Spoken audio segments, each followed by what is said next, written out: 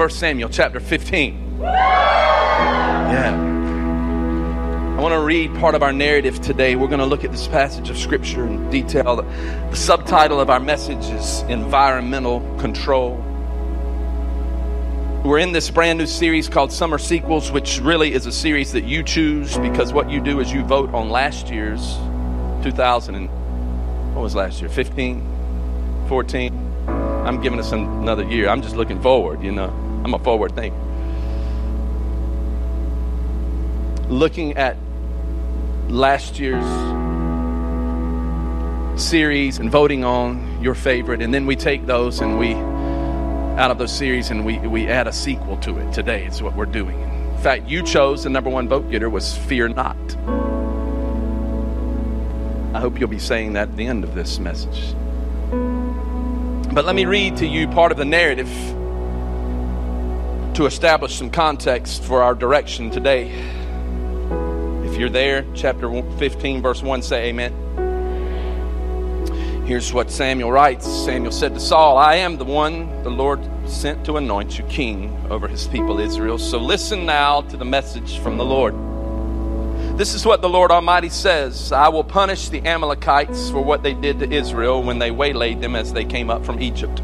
Now go and attack the Amalekites and totally destroy everything. Everybody say everything. Totally destroy everything. Say everything. Everything that belongs to them. Do not spare them. Put to death men, women, children, infants, cattle, sheep, camels, and donkeys. Destroy everything. Everybody say everything. So Saul summoned the men and mustered them at Telem, 200,000 foot soldiers and 10,000 men from Judah. Saul went to the city of Amalek and set an ambush in the ravine. Then he said to the Kenites, go away, leave the Amalekites so that I do not destroy you along with them. For you showed kindness to all of the Israelites when they came up out of Egypt.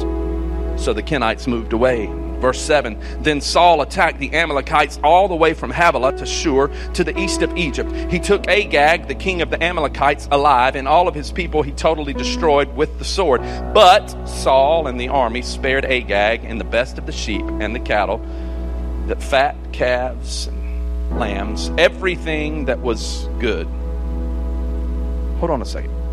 God said to destroy everything.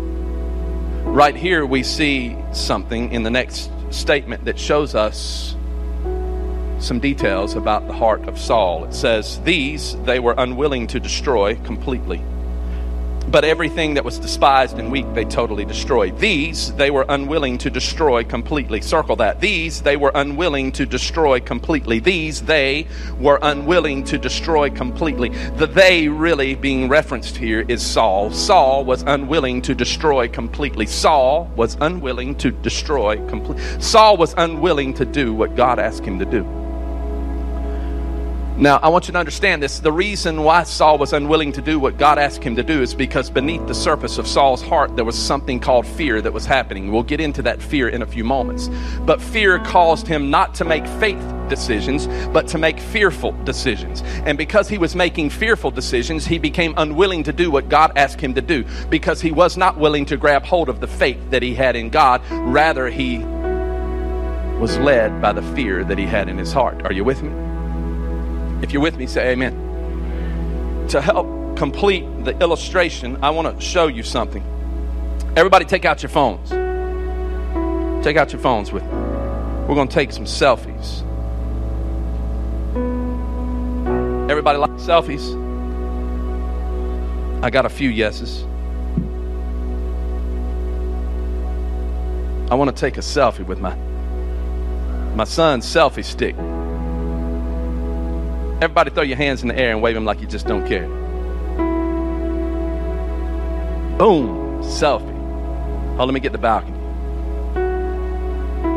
Boom, selfie. Oh, so beautiful. How many of you just love, you love selfies? You love, if you love selfies, you just love them? Okay, a few of you. Let me take a few selfies. I'm going to take a selfie with my bride because, right here we go. Oh, that's not a good one. There we go. One more time. One more time. My selfie stick's messing up. Hey. Oh, there it goes. How many of you just hate selfies? You hate selfies. You just hate. Okay.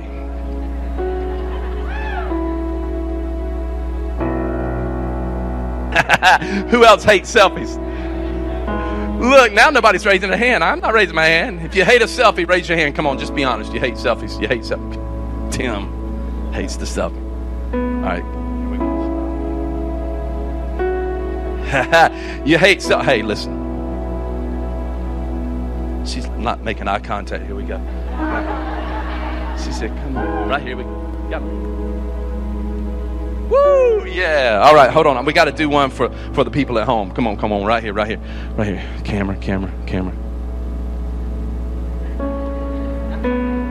Hey, you know, we how many of you hate selfies? Raise your hand again. Nobody wants to make eye contact. You know why we hate selfies? Let me just be honest with you. We hate selfies because the camera can't get far enough away from us not to show our flaws. You know what I'm saying? We don't like selfies because, you know, somebody may see our selfie. My phone just turned upside down. By the way, it's a brand new phone. It's not cooperating. I went to the iPhone 6 Plus. I had the iPhone, the God phone, you know, already 5. And hold this, baby. Hold that right there. And technical difficulty. Y'all just bear with me. You see, the Lord works in mysterious ways. And so what happened is I went on vacation and my iPhone 6, the first one, I found out that even though it's a God phone, it couldn't walk on water. And but hey, listen, here's the deal. We don't like selfies. The reason why we don't like selfies, again, I will say because it shows our flaws, you know, and we can't get the camera far enough away for us not to show our flaws. And we don't want people to see our flaws. We don't want people to see our double chin. And, you know, there's the art of the selfie. In fact, in there, my phone went again. But in you can Google this and you can find out that there's an art to taking a selfie. Like, you don't take a selfie too high because it'll show that you're greasy. And ladies don't like that. And you don't take a selfie too low because it will show that you know, you have a double chin, and nobody wants that. And so we control the environment, if you will, of the selfie. How many of you know what I'm talking about? If you take one, you want to make sure that your phone cooperates. You want to make sure that the selfie that you take displays to everyone that help me here, babe. Hold my mic. There you go. You want to make sure that the selfie displays to everyone that, you know, you got it going on. You want to make sure the background looks good. It's a controlled environment. Why? Because you want people to accept you. You don't want people to reject you. So you take the best selfie you can if you're going to have to take a selfie so that people will see you and accept you and like you. But it says that Saul was unwilling to destroy everything that God asked him to do. Saul was unwilling. Doesn't that sound like us? Sometimes we're unwilling to destroy the things that God asks us to destroy. Like sin, negative thoughts, some relationships that we probably ought not to be in. And so because we do not destroy them, they end up coming back in our present and into our future and wreak havoc upon us. All because we want to be accepted. We don't destroy things that we know we ought to destroy. We ought to do the command that God has given us. But because we don't want to be rejected, we don't mess with it in hopes that maybe it will get better. And so we take selfies, even though we don't necessarily want to, but we do it because we want to be accepted by others. And in the process of taking the selfie, we make sure that we control the environment in such a way that the backdrop looks good and everybody thinks that we're a success and we're beautiful and our vacation looks great and everything looks good. It looks like she's lost weight in that selfie, and we post only the good stuff. Why? Because we want to be accepted. We control the environment. Think about it. We control the environment. But can I ask you a question? Why is it that we do not control the environment that we place our spirits in? Hello? Why is it that we do not control the environment that we place our spirits in? And what ends up happening is we become so controlled by fear that we lose focus of our faith. And when we lose focus of our faith, we're unwilling to destroy the things that God wants us to destroy. And that's why our world, our culture is governed by fear. The fear of this, the fear of that, the fear of the unknown, the fear of death, the fear of problems, the fear of sickness, the fear of losing my job, the fear of keeping my job because I want to lose my job. Not me, not me, not me. It's the fear, the fear, the fear. And so we're relegated to a life, if you will, of passive ineffectiveness. Have you ever noticed that many of the things we fear never happen, but it sucks the strength out of us so that when a battle does come, we lose the battle?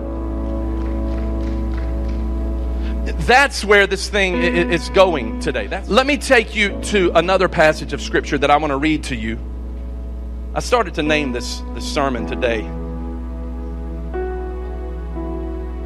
The Fear of Selfie.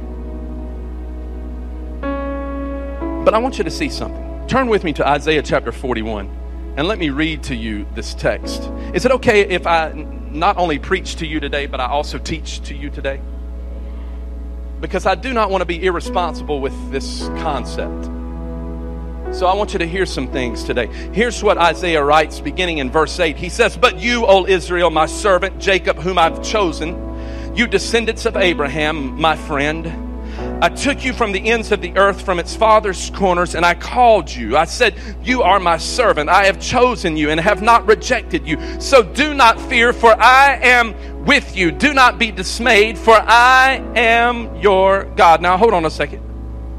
Verse 9, I want you to look at it again. It says, "I took you from the ends of the earth, from its farthest corners, and I called you. I said to you, you are my servant. I have chosen you.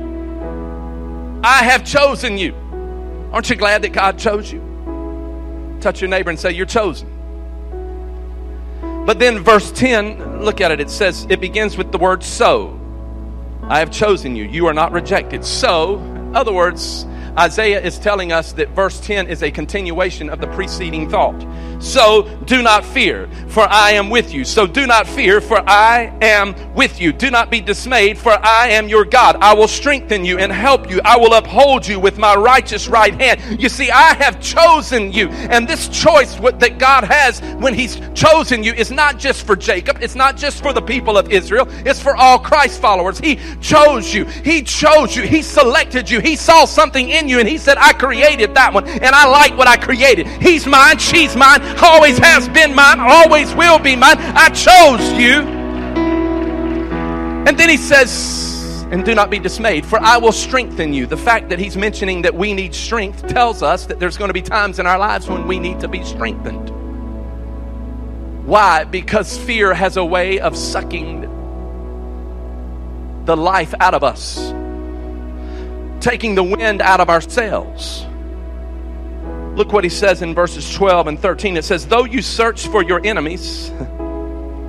In fact, back up to verse 11. You got to see it. All who rage against you will surely be ashamed and disgraced. Those who oppose you will be as nothing and perish. Though you search for your enemies, you will not find them. Those who wage war against you will be as nothing at all. For I am the Lord your God, who takes hold of your right hand and says to you, do not fear, for I will help you. Oh, Lord, have mercy. I want you to see that verse, though, in another translation, the Message translation. Let me read that one verse to you. You got to see this. He says, that's right, because I, your God, have a firm grip on you, and I'm not letting go. I'm telling you, don't panic. Don't panic. Look at your neighbor and say, don't panic. I'm telling you, don't panic, because I'm right here to help you. Don't panic. Don't panic. You see, what Isaiah is doing is he's trying to build in us a frame of reference. I'm not trying to be too exegetical with this verse, but I am telling you that he's trying to build in you a frame of reference, that you must build an environment of control in your life. What he's saying is that you must take hold of your faith, because your faith will always overcome your fear. What he's saying to you is that it does not matter what comes into your life, because his ability supersedes anything that comes into your life. That's what he's trying to tell you today. He's trying to show you that he is more, that he is enough, that he's your everything, that he's your all in all. So do not fear, for I am with you. I'm going to. It's the frame of reference, the environmental control. It's the law of environment, if you will. You see, what you need to understand is he's trying to show you that the enemy cannot defeat you if you're in a godly environment. The enemy can only defeat you if he can bring you into a worldly environment. So if you'll fall back into a godly environment, put your praise on, realize who God is, and say, God, I'm going to praise you because greater is he that is in me than he that is in the world. If God is for me, then tell me who can be against me. Your faith will grow larger and larger and larger and larger, and your fear will be shut out because of the love that God has for you. He's your source, he's your strength, he's your help. And the Bible says that he'll reach down with his right hand and grab your right hand and lift you up out of the miry clay and set your feet upon the rock to stay, because he chose you. Are you grabbing this? In fact, 1 John chapter 4 verse 18, it says this. Let me read it. 1 John 4:18 says, there is no fear in love. There is no fear in love. Grab that. But perfect love drives out fear. Who's perfect love? Jesus, God. Because fear has to do with punishment. The one who fears is not made perfect in love. It says there is no fear in love, but perfect love drives out fear. Some of your translations actually say, and his perfect love shuts the door on all fear. I love it. His perfect love shuts the door on all fear. You see, I am not at all saying to you that you need to stick your head in the sand and ignore your fear, because that is an equation for disaster. What I am saying to you is focus upon Jesus, the one who will enable you, the one who will endure with you, the one who will cause you to rise above the opposition that's in your life, the one that will put one step in front of the other, one foot in front of the other, and cause you to walk through the valley of the shadow of death, and you will not fear. Why? Because he's with you, he's for you, he chose you. Somebody help me preach in this place.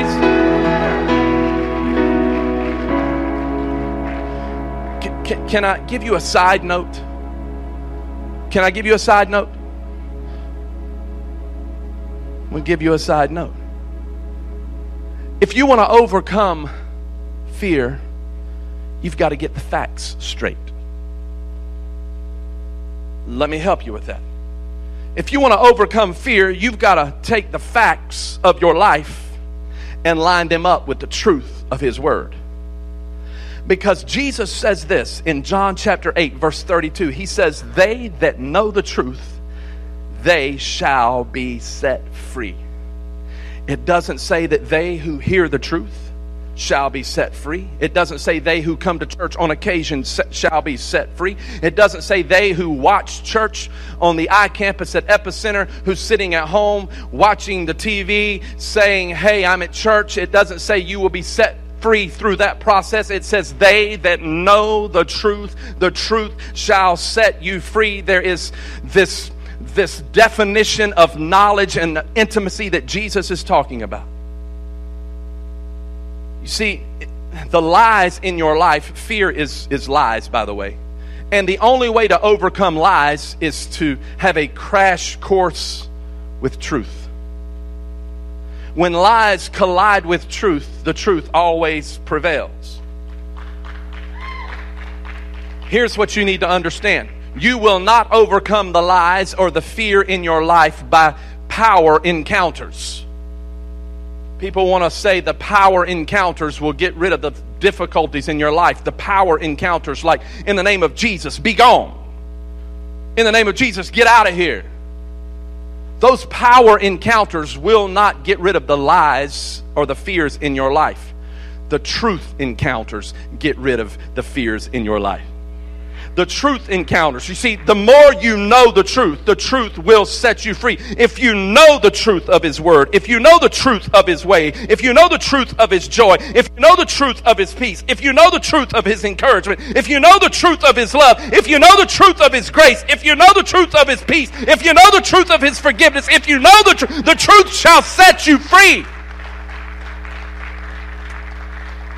Listen, let me be more specific. So many times we want to get into the presence of God and just for a moment, thinking that the presence of God will bring about the truth long enough to destroy us. But let me tell you something. You can't get into the presence of God on an occasion, every now and then. The Bible says that God wants to inhabit the praises of his people. That means that God wants to reside with you and hang out with you, not a weekly visitation. You see, the presence of God, we think, reveals the promise of God, and it does. But so many times we're disappointed if the presence of God doesn't reveal the promise of God. But sometimes the presence of God is not there to reveal the promise of God. The presence of God is there to reveal the perspective of God. Meaning that you may come into church with a backache, you get into the presence of God, and you think you're supposed to leave church without the backache. That can happen. Yes, it does. But sometimes God doesn't come in and reveal his promise without first revealing his perspective. You see, God wants you to live with the backache as a person of faith, even though you still feel the pain. Do you hear me? So he gives you a perspective, a godly perspective as to how to live in a faith-filled environment, even when fear is all around you. But the problem is we have trouble controlling our environment because we allow others to control our environment. We allow others, how they define us, to control our environment because we want to be accepted. And because we want to be accepted, we are more worried about what others say about us as opposed to living the declarations that God has spoken over us. Hello? And it's all because of the fear of rejection.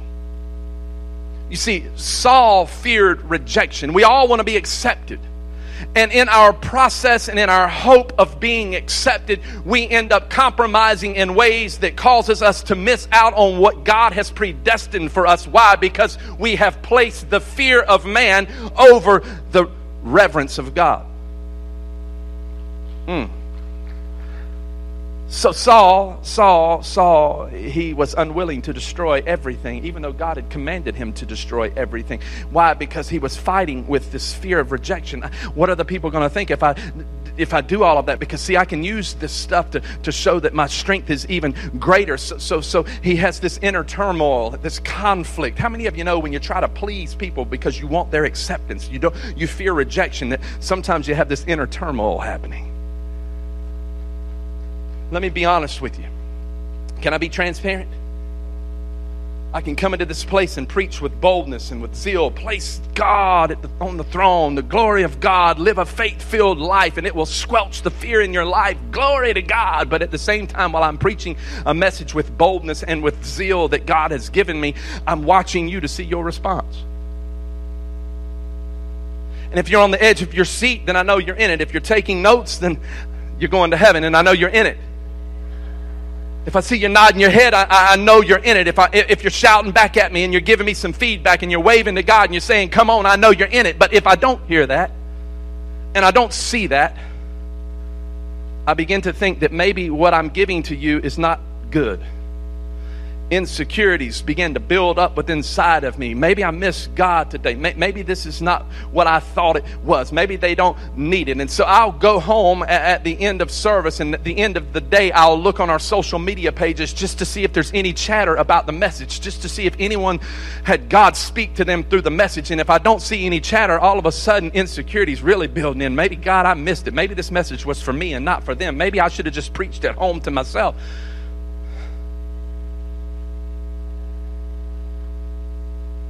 But the truth is, I'm not the only one that feels that way. All of you in some area, you have insecurities that acquiesce with you, that stream into your life, and fears that begin to, you wonder, what if, how, when, why, what? Because we forget about the who.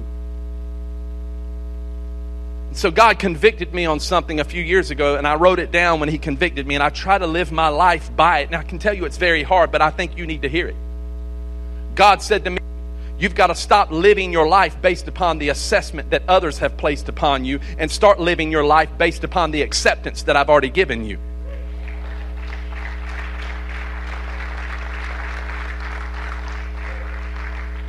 Let me say that again. You've got to stop living your life based upon the assessment that others have placed upon you and start living your life based upon the acceptance that God has already given you. You see, the fear that you feel is usually the result of the lie that you believe. Let me take you back to our narrative. Verses 1 through 3 of 1 Samuel chapter 15, God puts this plan together for Saul, the first king of Israel, the anointed one. He says, I want you to follow this plan. I want you to kill everybody, the king, the kids, the farm animal, everything. It's got to be gone. It's got to be killed. But you need to understand, this was not a war of conquest. Generally, during that day and age, kings would take over lands and take the possessions of the lands for themselves. This is not what God had commanded. This was not a war of conquest for Saul to build his personal wealth so that all the world knew how powerful that he was. This was a war of justice that God was trying to exact upon the people of Amalekite. Because why? They were vicious enemies to the people of Israel, constantly attacking them. So the king of Amalek, Agag, should have died. The best of the cattle should have died. But what we see and what we hear in verse 9 is that Saul was unwilling to destroy everything that God told him to destroy because of fear. Because of the fear of rejection. I'll show you this. Look at verse 10 and 11. Let me read this to you. Verse 10 says, Then the word of the Lord came to Samuel. Samuel's the prophet. The land. He said this. God said, I regret that I have made Saul king because he has turned away from me and has not carried out my instructions. And Samuel was angry and he cried out to the Lord all that night. Look at it again. It says, I regret that I have made Saul the king. In one way, I love this verse. In another way, I think it's one of the most sad verses in all of Scripture. He says, I regret. How many of you would want God to say, I regret that I created him? I regret that I have made Saul the king. But it also shows us the softness of the heart of God.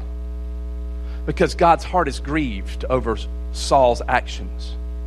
You see why? Because, not necessarily because of what Saul did. We'll get into that in a few minutes. But because Saul feared man more than he revered God. Because Saul was hanging on to what people thought about him and trying to build a name for himself as opposed to walking in the direction that God had established for him to walk in. In fact, let me show you something else. Look at verse 12. We're going to rifle through some of these verses. Verse 12 says this. It says, Early in the morning, Samuel got up. He goes to meet Saul to give Saul this word that he's just received from God. But he was told this, that Saul has gone down to Carmel. Now don't read any further, but leave the verse up.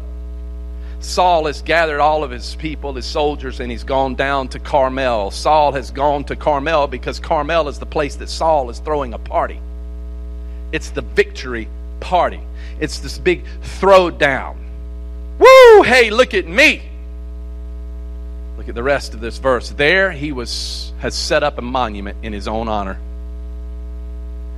And has turned and gone on down to Gilgal. Leave that verse up. There he has set up a monument in his own honor. In other words, he got there with all of his people and he said, I want everybody to know how great I am. I want everybody to accept me. I do not want to be rejected, and I want the world to know how good of a king I am. So let's build a monument in honor of me.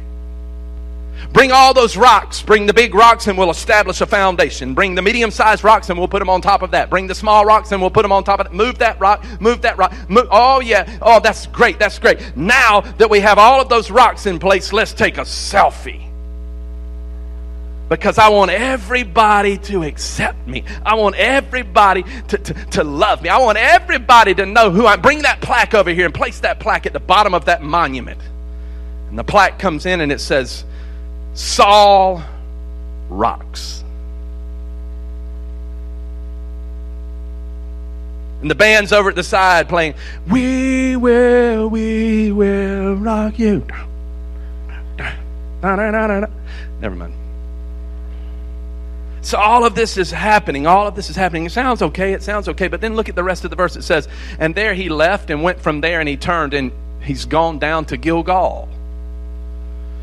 You would almost jump over the rest of that verse and go right into verse 13 if you didn't know the history of Gilgal. But let me tell you the history of Gilgal.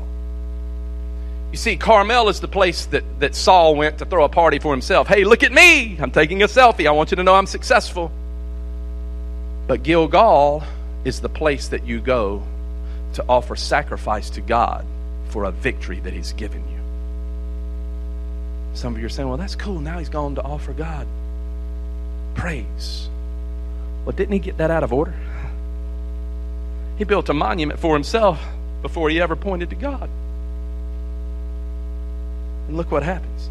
Look at the next verse. Verse 13 says, when Samuel reached him, Saul said, the Lord bless you. I have carried out the Lord's instructions. And then I think it gets a little comical. But Samuel said, then what then is the bleating of the sheep in my ears? Bah. Bah. What is the lowing? Moo. That was horrible.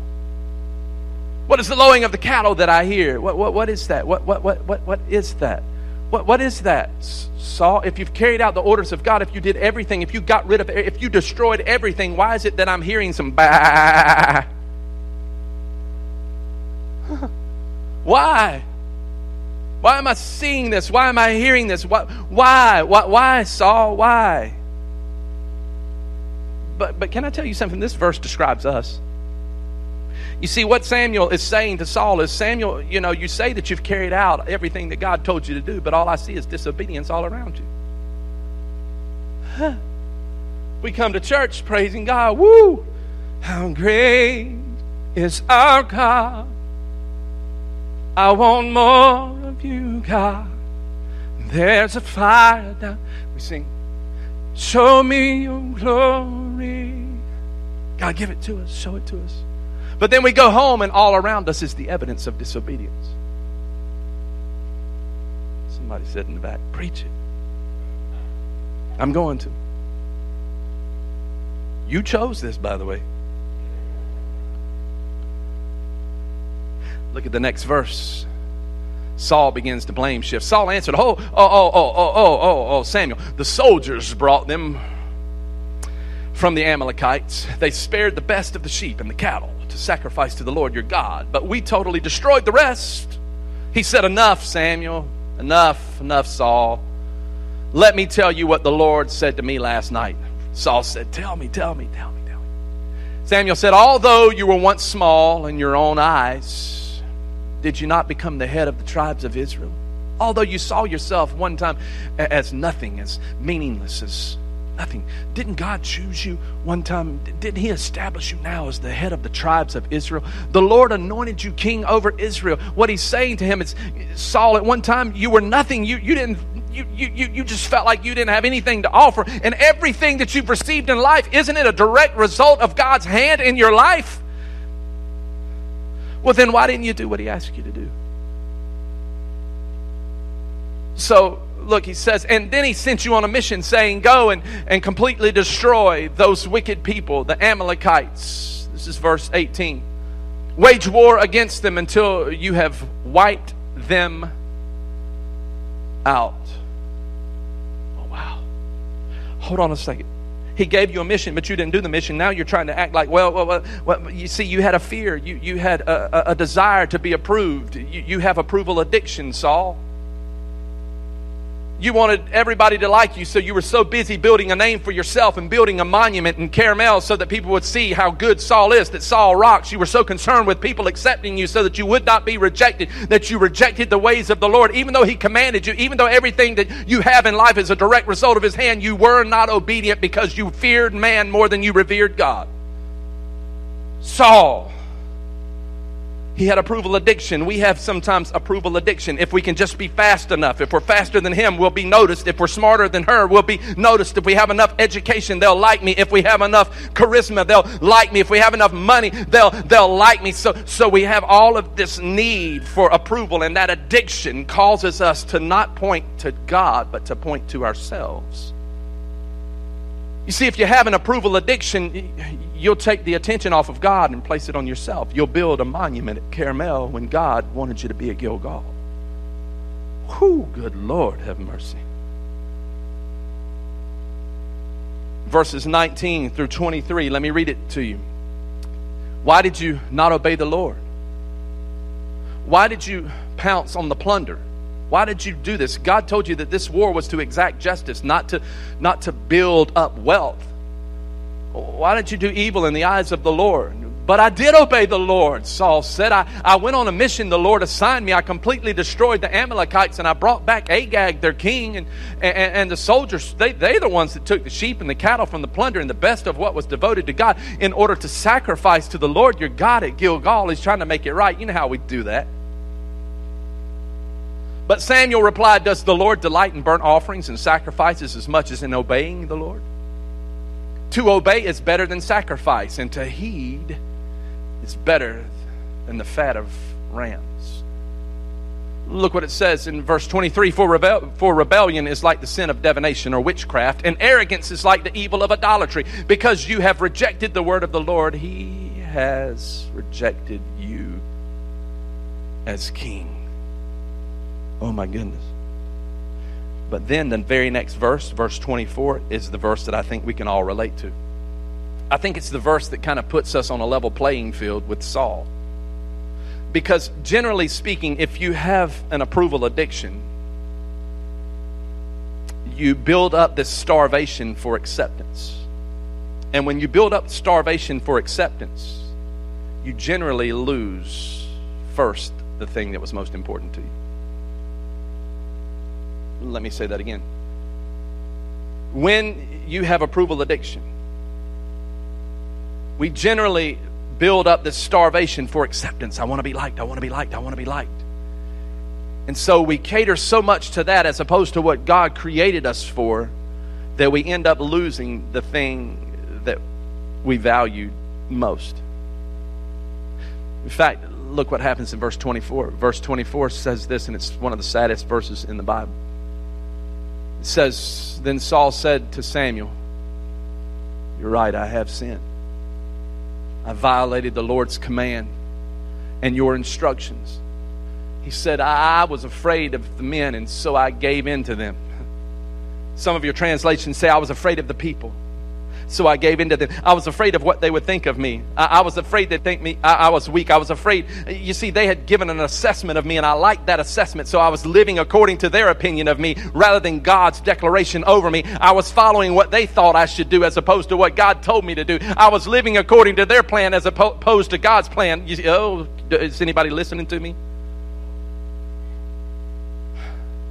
I was afraid. I was so afraid of the men that I gave in to them. I was so afraid that I gave in to them. I was so afraid I gave in to them. I was so afraid I gave in to them. I gave into that compromising situation. I gave into just one more drink. I gave in and began to date somebody that I knew that I shouldn't date, and now I'm paying the price for it. I gave in and made one more unethical decision. I gave in and did something I shouldn't have done. I gave in. Listen, the Bible has a name for this. It's called the fear of man. In fact, Proverbs chapter 29, verse 25, it says this. It says, the fear of man is a trap, but whoever trusts in God shall be safe.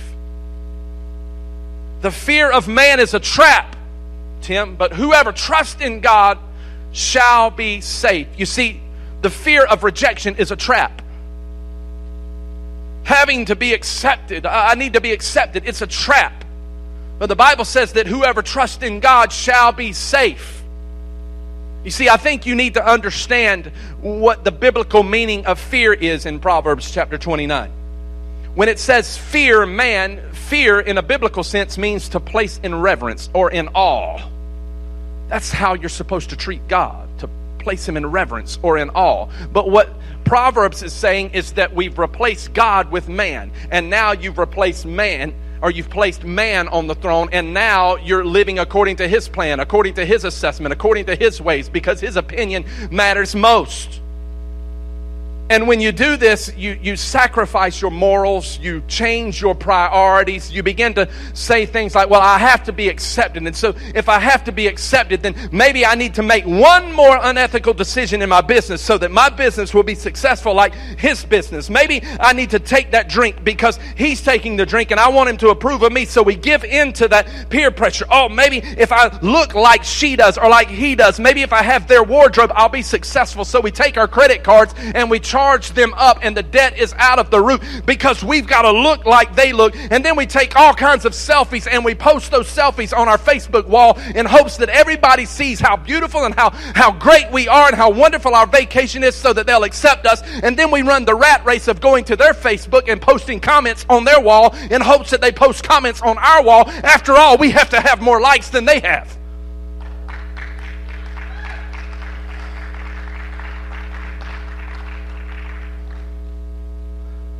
And it all quiet in God's house.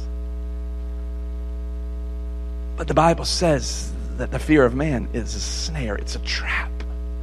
But whoever trusts in the Lord shall be safe. You see, that snare causes us at times. It's a twofold snare. It's a snare that causes us not to confront the issues because we fear rejection. It's a snare that causes us to live cautiously because we've been hurt before, so I'm not going to be hurt again, and we keep everyone at arm's distance. Why is it that we don't tell people about Jesus? Because we fear rejection. Why is it that we don't confront the people who are hurting us? It's because we fear rejection. Saul was fearing rejection. He feared what the men thought of him. He feared what the people thought of him. And therefore, because he feared them more than he revered God, he did what he knew that he was not supposed to do. He was unwilling to do what God asked him to do. Remember, it says in verse 11 that it grieved the heart of God. Well, last year when I was studying this, it was the first time that I saw it this way. Let me show you something in verse 23. Verse 23, I jumped over this on purpose, but it says, for rebellion is like the sin of divination. For rebellion, and arrogance like the evil of idolatry.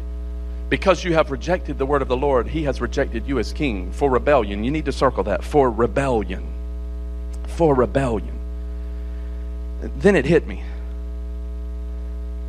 God was calling Saul's actions rebellious, not because of what he did, but because of whose authority he rejected in doing it. Then it hit me even more. Sin is not wicked because of what we do. It's wicked because of whose authority we reject in our pursuit of acceptance.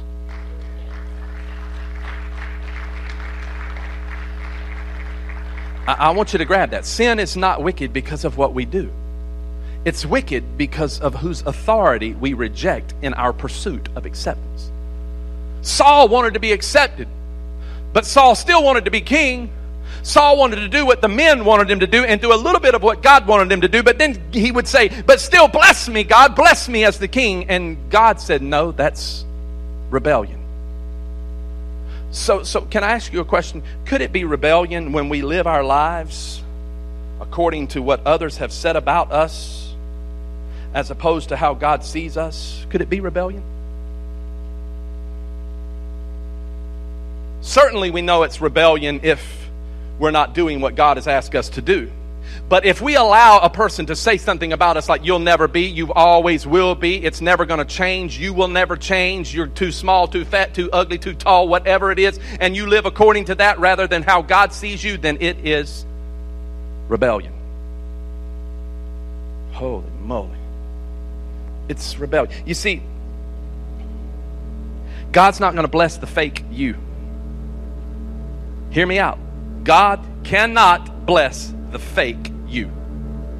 You cannot ignore the commands of God and ask God to bless you, because God calls that rebellion. Hello?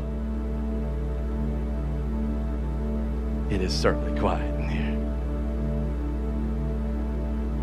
You see, there's only one fear that we should have, and it's the fear of God. Fearing God does not mean we're terrified of God. Fearing God means that we love the things that God loves. We hate the things that God hates. The things that are important to God are important to us. The things that are not important to God are not important to us. Fearing God means that we're so terrified of rejecting God's commands because it will cause us to be outside of His protection. Fearing God, fearing God. I got to move. I've got a lot more to say, but I know I need to begin to wind this thing down. But I want you to know something. What I have found out as a pastor is that fear will post up outside of every doorway to destiny. It will. You know why? The enemy will post up outside of every doorway to destiny, and the reason for that is because he doesn't want you to enter to your destiny. And if he can overcome you with fear, then he can keep you out of your destiny. So if you don't control your environment with faith, you will not enter your destiny because the fear will keep you out. Amen. Hello. I want to show you something. I think if there's one way that I can bring all of this home, it's to take you back to Isaiah chapter 41, verse 9. Verse 9 and 10. Isaiah 41, verse 9 and 10. You see, if you want to be able to live the life that God called you to live, you got to live these verses. Because, you see, verses 8 and 9 establish the environment. Verses 10 and 11 establish the reward. So he says, I took you from the ends of the earth, from the farthest corners, and I called to you. I said, you are my servant. I have chosen you and have not rejected you. Go to the next verse. So do not fear, for I am with you. Do not be dismayed, for I am your God. I will strengthen you and I will help you. I will uphold you with my righteous right hand. Go to the next verse. And all who rage against you will surely be ashamed and disgraced. Those who oppose you, those who have said things over you, you won't even have to worry about them. They will be as nothing and perish. Go back to verse 9 and 10. I want you to see this. I want this to resonate with your spirit. Let it start getting there. I took you from the ends of the earth, from the farthest corners. I called you. I said, you are my servant. I have chosen you. I have not rejected you. I have chosen you. I saw you and I liked what I created. You're mine. You've always been mine. You always will be mine. So you can get out of that all-vision mindset that you're in. This is not American Idol. This is me. This is your God. I've chosen you. You don't have to have the approval of others because I've already approved you. I've already sent my son to die on a cross for you so that you would know his grace, so that you would know his mercy, so that you would know my love, so that you would know my forgiveness.